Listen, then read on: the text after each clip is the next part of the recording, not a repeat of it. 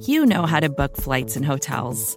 All you're missing is a tool to help you plan that unbelievable travel experience. That's why you need Viator. Book guided tours, excursions, and more in one place. There are over 300,000 travel experiences to choose from, so you can find something for everyone. And Viator offers free cancellation and 24/7 customer support for worry-free travel. Download the Viator app now and use code Viator10 for 10% off your first booking in the app. Find travel experiences for you. Do more with Viator.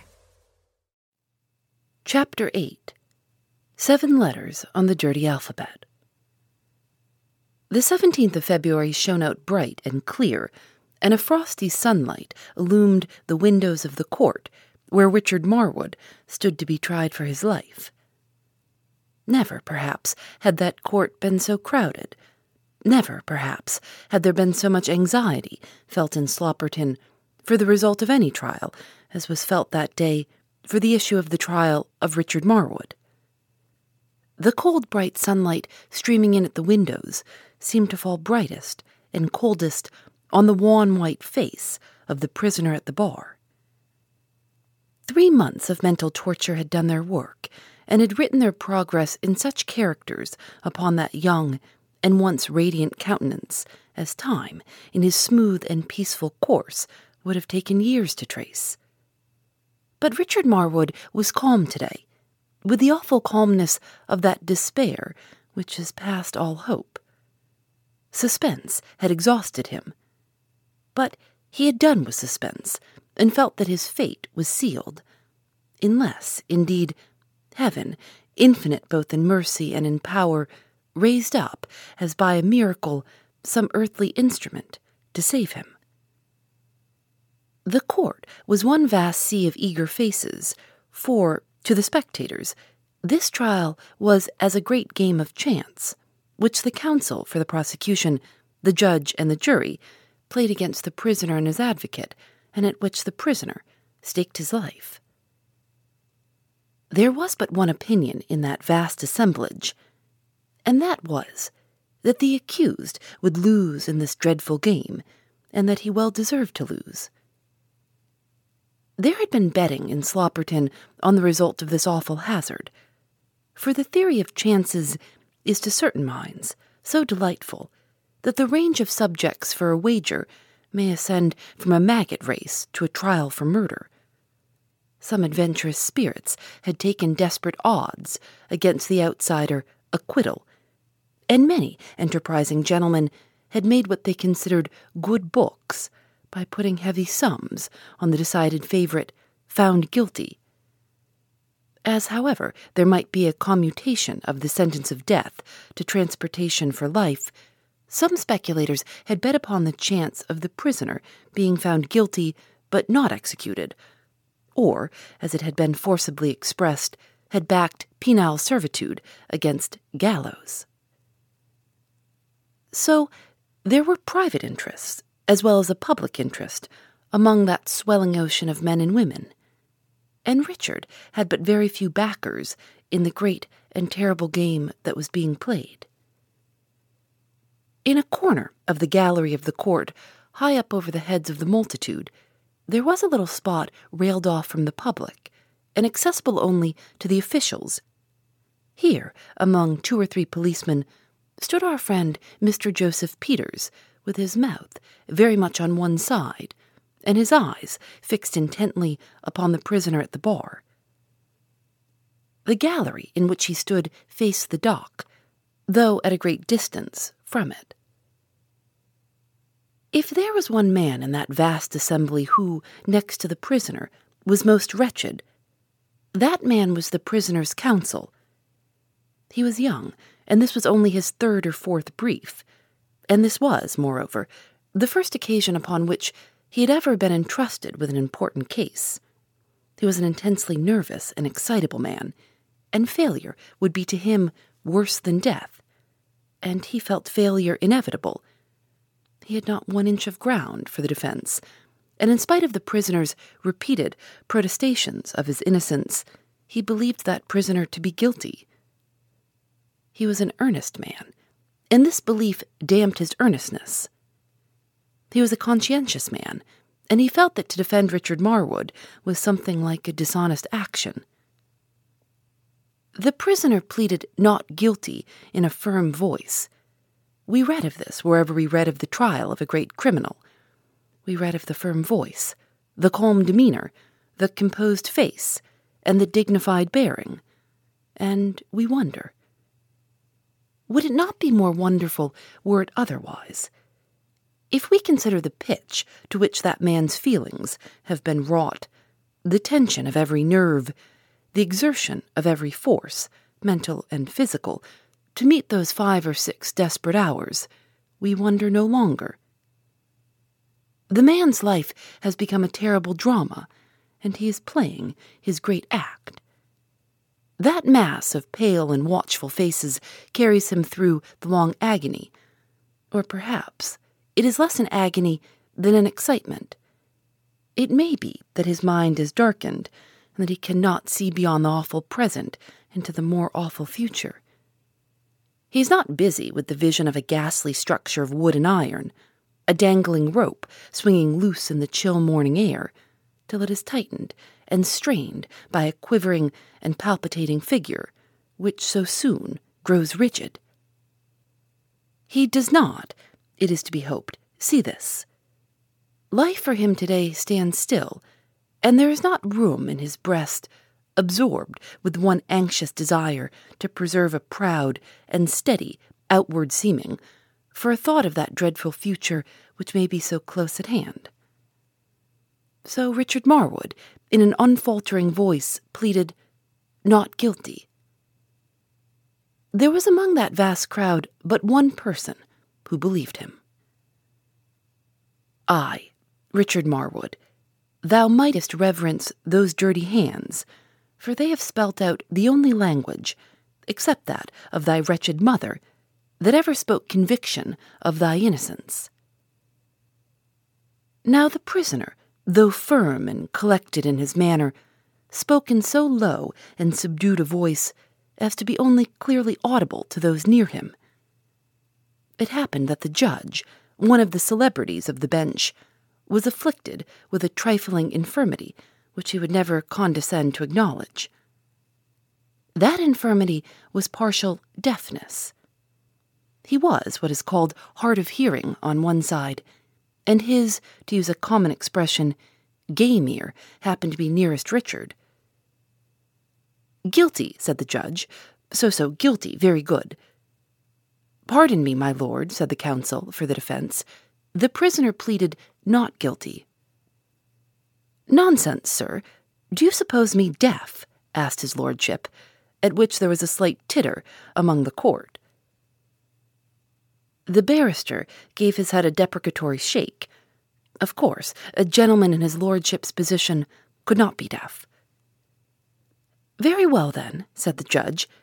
Unless I am deaf, the prisoner pleaded guilty. I heard him, sir, with my own ears. My own ears. The barrister thought his lordship should have said my own ear, as the game organ ought not to count. Perhaps, said the judge, perhaps the prisoner will be good enough to repeat his plea, and this time he will be good enough to speak out. Not guilty, said Richard again, in a firm but not a loud voice. His long imprisonment, with days, weeks, and months of slow agony, had so exhausted his physical powers that to speak at all, under such circumstances, was an effort. Not guilty, said the judge. Why, the man doesn't know his own mind. The man must be a born idiot. He can't be right in his intellect. Scarcely had the words passed his lordship's lips, when a long, low whistle resounded through the court. Everybody looked up towards a corner of the gallery from which the sound came, and the officials cried, "Order!" Among the rest, the prisoner raised his eyes, and looking to the spot from which this unexampled and daring interruption proceeded, recognized the face of the man who had spelt out the words, "Not guilty," in the railway carriage. Their eyes met, and the man signaled to Richard to watch his hands, while with his fingers he spelt out several words, slowly and deliberately. This occurred during the pause caused by the endeavors of the officials to discover what person had dared to whistle at the close of his lordship's remark. The counsel for the prosecution stated the case, a very clear case, it seemed, too, against Richard Marwood. "Here," said the barrister, "is the case of a young man who, after squandering a fortune and getting deeply in debt in his native town, leaves that town, as it is thought by all, never to return. For 7 years he does not return. His widowed and lonely mother awaits in anguish for any tidings of this heartless reprobate. But for 7 long years, by not so much as one line or one word, sent through any channel whatever, does he attempt to relieve her anxiety. His townsmen believe him to be dead. His mother believes him to be dead, and it is to be presumed from his conduct that he wishes to be lost sight of by all to whom he was once dear.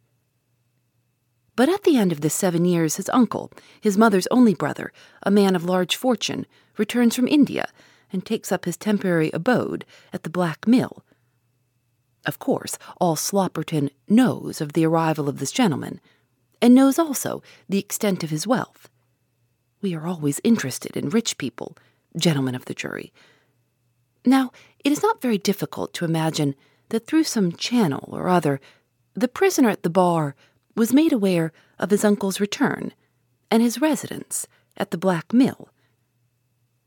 The fact was mentioned in every one of the 5 enterprising journals, which are the pride of Slopperton. The prisoner may have seen one of these journals. He may have had some former boon companion, resident in Slopperton, with whom he may have been in correspondence. Be that as it may, gentlemen, on the 8th night after Mr. Montague Harding's arrival, the prisoner at the bar appears, after 7 years' absence, with a long face and a penitent story, to beg his mother's forgiveness. Gentlemen, we know the boundless power of maternal love, the inexhaustible depth of affection in a mother's breast. His mother forgave him. The fatted calf was killed. The returned wanderer was welcomed to the home he had rendered desolate. The past was wiped out, and 7 long years of neglect and desertion were forgotten. The family retired to rest. That night, gentlemen, a murder was committed of a deeper and darker dye than guilt ordinarily wears. A murder which in centuries hence will stand amongst the blackest chapters in the gloomy annals of crime. Under the roof whose shelter he had sought for the repose of his old age, Montague Harding was cruelly and brutally murdered. Now, gentlemen, who committed this outrage? Who was the monster in human form that perpetrated this villainous, cowardly, and bloodthirsty deed? Suspicion, gentlemen of the jury, only points to one man, and to that man suspicion points with so unerring a finger that the crime stands revealed in the broad glare of detected guilt. That man is the prisoner at the bar. On the discovery of the murder, the returned wanderer, the penitent and dutiful son, was of course sought for. But was he to be found? No, gentlemen. The bird had flown. The affectionate son, who after 7 years' desertion had returned to his mother's feet, as it was of course presumed never again to leave her, had departed, secretly, in the dead of the night, choosing to sneak out of a window like a burglar, rather than to leave by the door, as the legitimate master of the house. Suspicion at once points to him. He is sought and found. Where, gentlemen? 40 miles from the scene of the murder, with the money rifled from the cabinet of the murdered man in his possession, and with his coat sleeve stained by the blood of his victim. These, gentlemen, are, in brief, the circumstances of this harrowing case. And I think you will agree with me that never did circumstantial evidence so clearly point out the true criminal. I shall now proceed to call the witnesses for the Crown. There was a pause and a little bustle in the court. The waves of the human sea were agitated for a moment. The backers of the favourites, guilty and gallows, felt they had made safe books. During this pause, a man pushed his way through the crowd up to the spot where the prisoner's counsel was seated and put a little dirty slip of paper into his hand. There was written on it only one word, a word of 3 letters. The counsel read it and then tore the slip of paper into the smallest atoms it was possible to reduce it to, and threw the fragments on the floor at his feet. But a warm flush mounted to his face, hitherto so pale, and he prepared himself to watch the evidence. Richard Marwood, who knew the strength of the evidence against him, and knew his powerlessness to controvert it, had listened to its recapitulation with the preoccupied air of a man whom the proceedings of the day in no way concerned. His abstracted manner had been noticed by the spectators and much commented upon. It was singular, but at this most important crisis it appeared as if his chief attention was attracted by Joseph Peters, for he kept his eyes intently fixed upon the corner where that individual stood.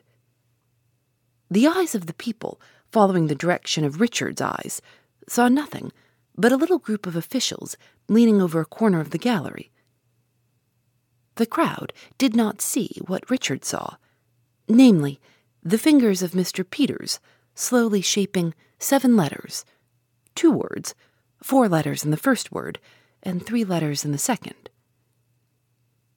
There lay before the prisoner a few sprigs of rue. He took them up, one by one, and gathering them together in a little bouquet, placed them in his buttonhole, the eyes of the multitude staring at him all the time. Strange to say, this trifling action appeared to be so pleasing to Mr. Joseph Peters that he danced, as involuntarily, the first steps of an extempore hornpipe, and being sharply called to order by the officials, relapsed into insignificance for the remainder of the trial. Phoebe Reads a Mystery is recorded in the studios of North Carolina Public Radio, WUNC.